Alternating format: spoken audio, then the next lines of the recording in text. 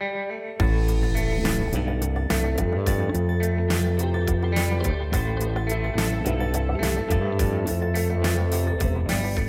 Tennessee General Assembly reconvenes for its 60th special session, and Representative David Byrd says he will not seek re-election in 2020. Welcome to Grand Divisions. This is the week of August 26th. I'm Joel Ebert. And I'm Natalie Allison.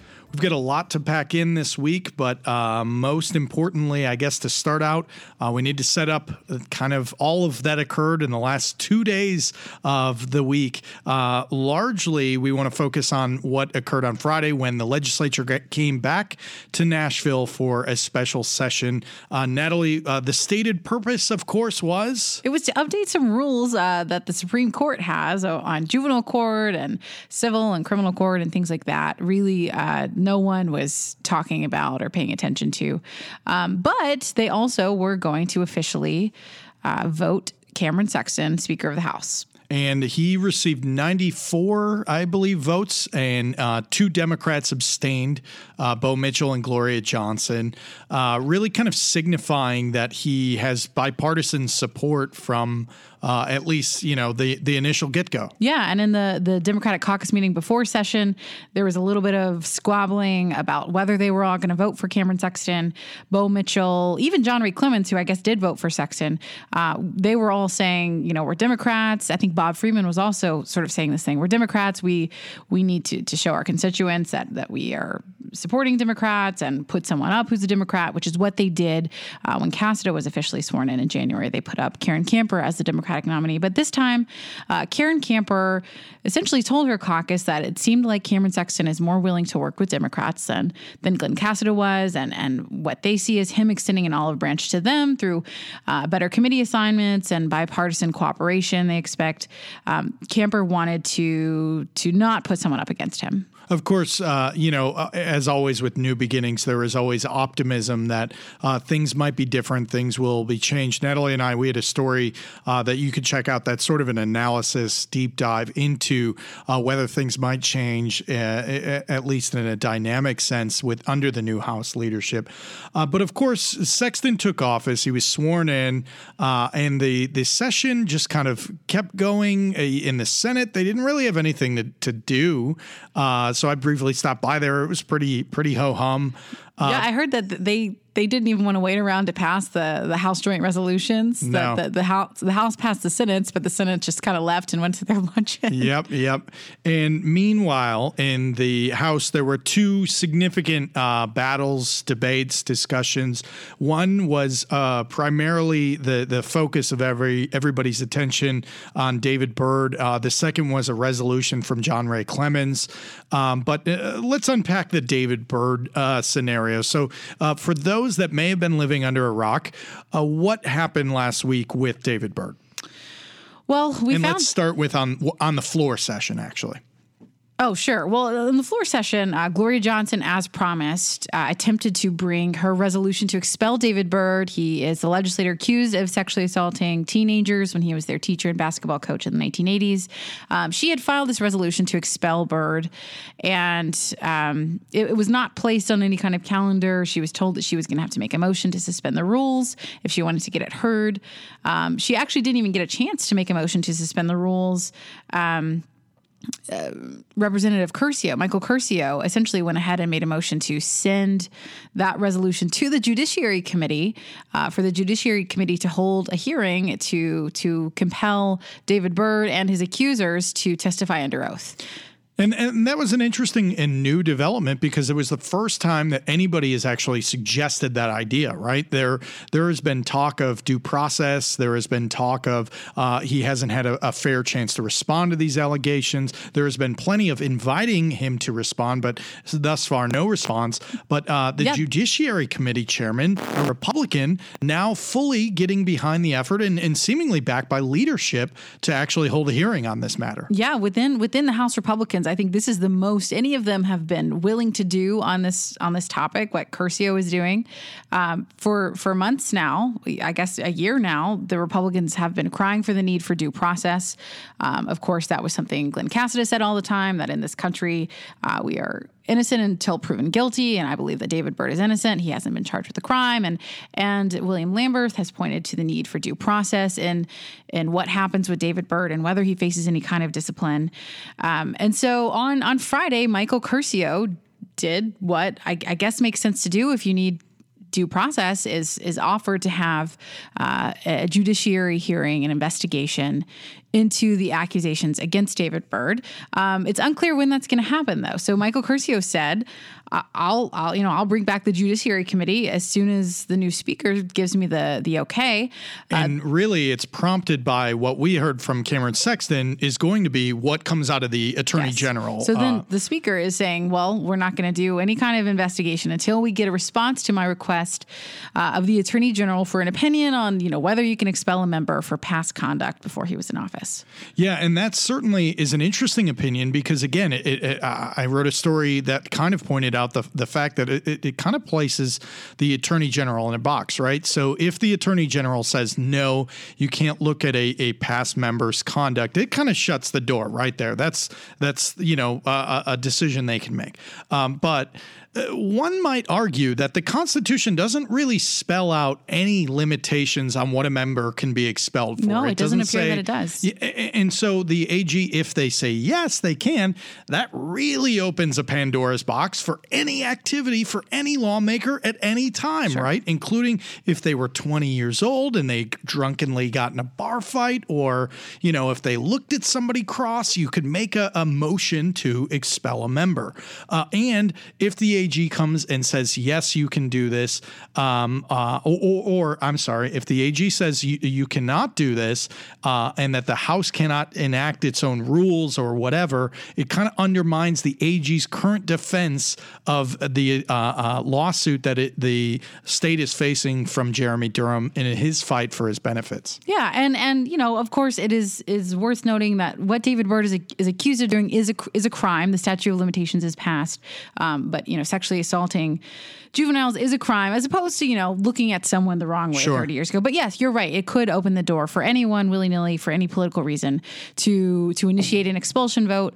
It's probably not super likely, but yes, that could happen. The other thing is, if the Attorney General comes back and said, sure, you guys can do whatever you want, you can expel somebody for whatever you want, then I think that sort of does force the House into the position of needing to put it up for an expulsion vote. It's pretty tough to defend if you don't. If the Speaker of the House has shown that he's serious enough to ask for an AG opinion on the matter, and the AG comes back and says, yes, you can do this, it wouldn't really make sense at that point for them not to put it up for a vote. So those were the main actions that took place on the floor session. There was one kind of confusing move where Gloria Johnson, after having her resolution sent to the Judiciary Committee, tried to motion to expel Byrd outright, and essentially that motion was sent to the Judiciary Committee, which makes literally no sense according to the House rules. Very strange how they can send a motion to Judiciary. But we don't need to talk about that. Yeah, but she was essentially, taking a page from the Jeremy Durham playbook, what Representative Susan Lynn had done at the time Jeremy Durham was expelled, which was just make a motion to expel him. Correct. So, and the last thing we need to talk about related to Byrd was before this floor session got started, there was a caucus meeting, a Republican caucus meeting, where Byrd addressed the 73-member caucus, and in there we were able to report said that he won't run for re-election. This was the first time that he has said this to anybody. Of course, it wasn't public. He had said in there that the opponents to him are out-of-state actors, despite the fact that we have talked to and know of people directly in his district that have been driving this conversation. And the other thing he brought up was that the liberal media is driving this. And again, it's not just the liberal media that are reporting on this issue. And that's an easy quip, right? That's easy to contain any allegations against you, is blaming on the other. I mean, Jerry Sexton kind of did the same thing in his pitch for caucus chairman. Sure, yeah. So we were able to report that. We asked David Byrd about that report. Here's a quick clip of what he said on the floor, literally less than 5 minutes before the floor session started. So, Coach Byrd, I hear you're not running for re-election. Right now, I don't have any comments on that, but I will be having a statement pretty soon. When's pretty soon? Probably end of September. I heard you in there actually say that to the caucus. I had another caucus member confirm that's what your message was behind the caucus door. So now you're saying there is no decision yet? No, I said I was going to make a statement at the end of September. Sure. And you'll know my statement then.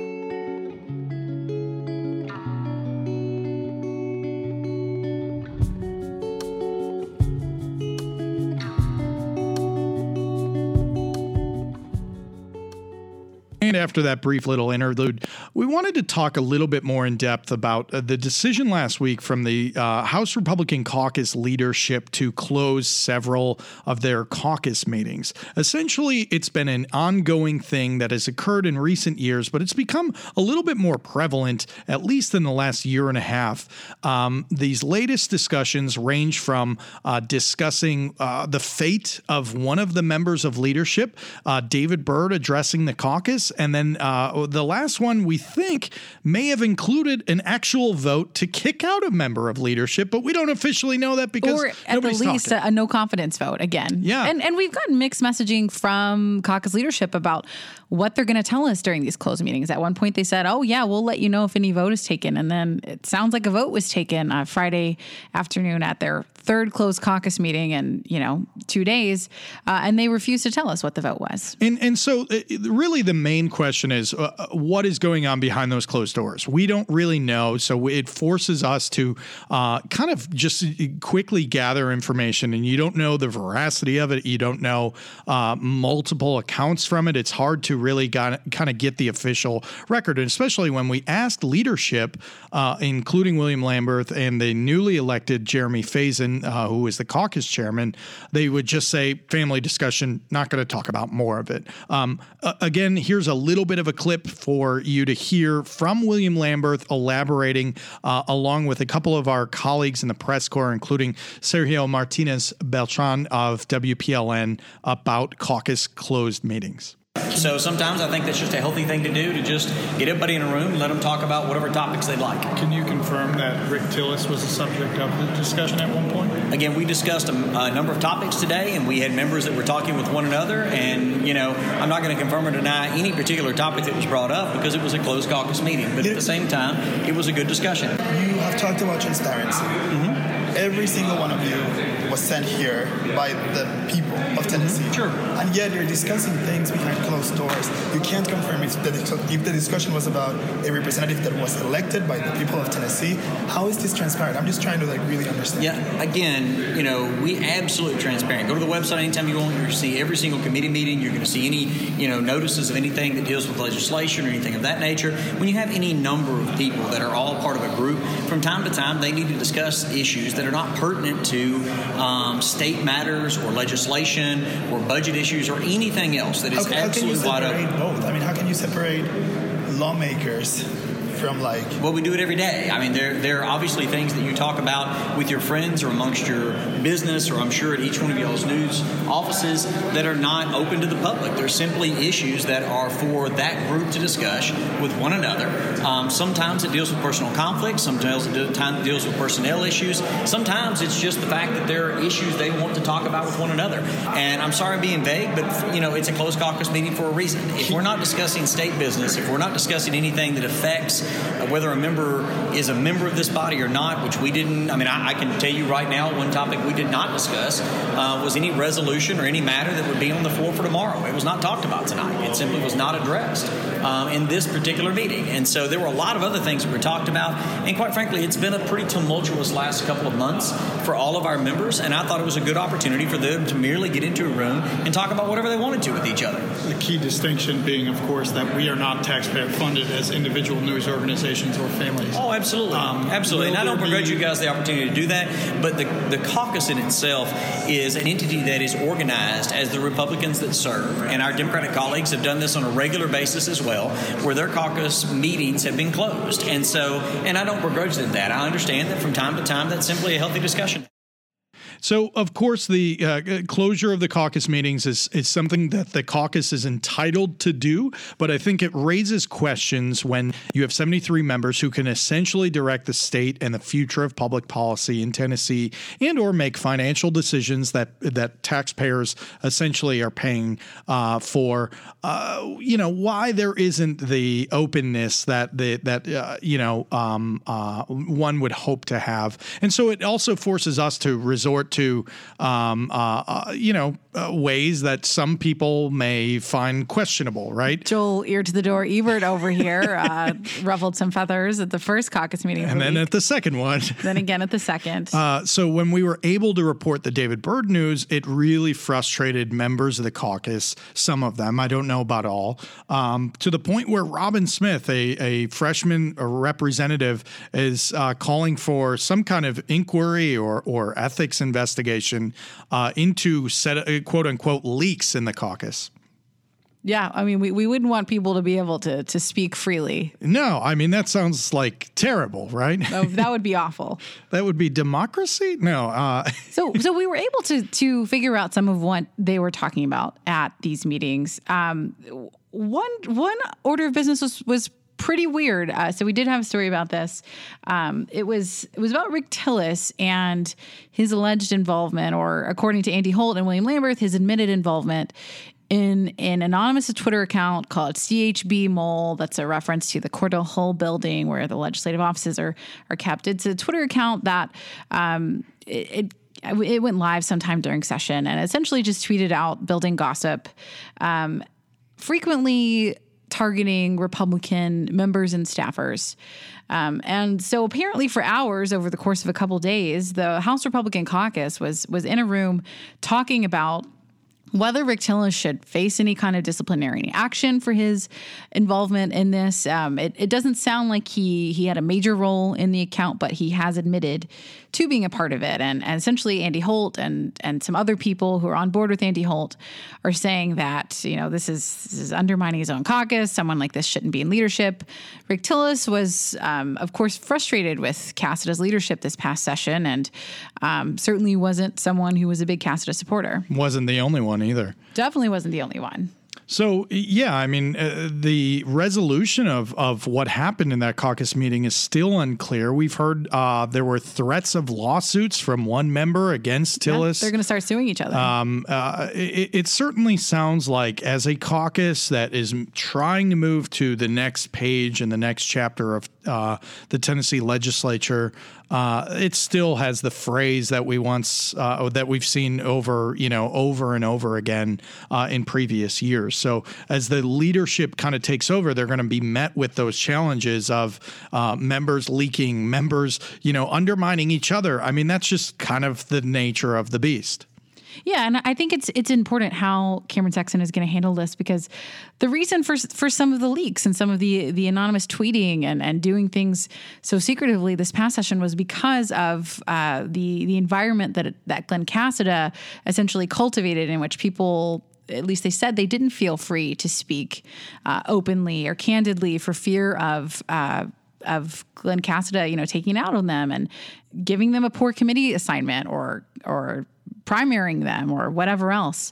So it'll be interesting to see if Cameron Sexton potentially relaxing the environment a little bit as far as individual members' freedom to be themselves and to speak openly, whether that would just naturally cut down on some of the need for leaks. Of course, the other thing that kind of signals a new direction for the House Republican caucus is the election of Jeremy Faison. He was somebody that was a vocal critic of Speaker Cassada during his time. He was kind of put on just the very extreme far backbench of the caucus, wasn't really consulted.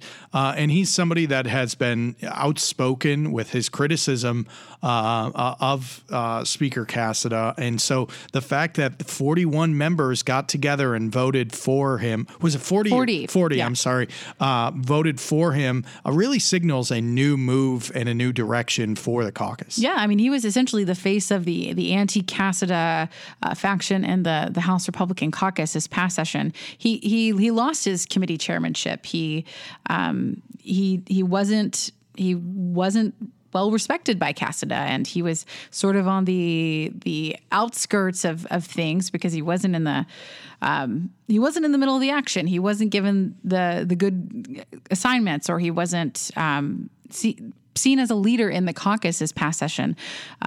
He was of course a leader of the charge to speak out against Cassada and what he would describe as a leader who was creating a culture of fear, which is what he told us on the record when other people wouldn't speak openly. Jeremy Faison did that this past session. Of course, as we look to wrap up, there were a couple of other minor changes that occurred last week when Speaker Sexton took office. Natalie, mostly they were committee changes, but he named Curtis Johnson, who was the second place vote getter when he ran for Speaker as Deputy Speaker. What is it? Deputy Speaker, Deputy which Speaker. is not to be confused with Speaker Pro Tem, which is a position you would run for. Deputy Speaker is appointed by the Speaker at the Speaker's discretion. And yeah, Curtis Johnson was someone who ran against Cameron this summer for the caucus nomination for Speaker. He had ran against Cassada back last fall for the caucus nomination for Speaker. Largely seen as a moderate, middle of the road, very stable representative. He was not very outspoken this session about anything after Cassada became Speaker. He sort of just kept his head down, and he certainly wasn't a vocal Cassada supporter by any means. But yeah, Cameron Sexton decided to make him his deputy speaker. And it sort of goes along with this whole theme of some of the people who were sort of put on the backbench under Cassada's leadership are now ascending into caucus leadership again and leadership in the House. And Johnson takes over for Matthew Hill, who has been since essentially reassigned to oversee what committee is it again? So Cameron Sexton created a new subcommittee for Matthew Hill to chair. It's under the Finance Committee. It's called the Appropriations Subcommittee. He was formerly chair of the TennCare Subcommittee, also was chairman of the House Ethics Committee. He's been taken off that as well. Curtis Johnson has been put in that role. So Matthew Hill, who was one of Cassada's right-hand men, certainly has sort of taken a hit with his ability to be influential in the House right now. As did Andy Holt, who was on the House Finance Committee subcommittee. He was the chairman of that, and he has been since moved to, I guess, Agriculture Subcommittee. So obviously these are some moves, but I think Sexton at least tried to throw a bone enough to keep some of these members who could cause trouble satisfied in some sense. He could have given Matthew Hill nothing, but it does appear he made this new subcommittee for him. And I think another notable committee change is that David Hawk now has Matthew Hill's old role as the chairman of the TennCare subcommittee. David Hawk, just like Faison, was one of the most outspoken Republican members against Cassada this session. He, all the way down to apparently getting like a crappy parking place. He was essentially, cast out after not supporting Glenn Cassada, and was rarely afraid to say so. And now finally, notebook dump. Steve Gill, conservative commentator and co-founder of the Tennessee Star, which is a right-wing Breitbart-like website, has been put in jail for not paying his back pay child support to his ex-wife. As of this recording, he is still in Williamson County Jail. And finally, Governor Bill Lee last Friday took a trip on the state plane to Shelby County. He apparently went there for, quote, meetings, according to his spokesperson, and then later that night also was the main speaker at the Shelby County Republican Party. A reminder that this was kind of a similar practice taken by a former House Speaker Glenn Cassada, who traveled to a political event on the state plane, and that raised questions, including to the point of a member of the campaign finance registry saying that that's part of the reason why he opened up an inquiry into Cassada's finances. That's all for Grand Divisions this week. As always, you can find us on Tuesdays wherever you get your podcasts. Please continue to rate us. We hope to have on Jeremy Faison as our guest next week so we can talk all things Republican caucus, including more on those closed-door hearings or meetings, I'm sorry. And you can find us on Twitter at Grand Divisions 3. This podcast is produced by John Garcia and Erica Whitney. I'm Joel Ebert. And I'm Natalie Allison. See you next week.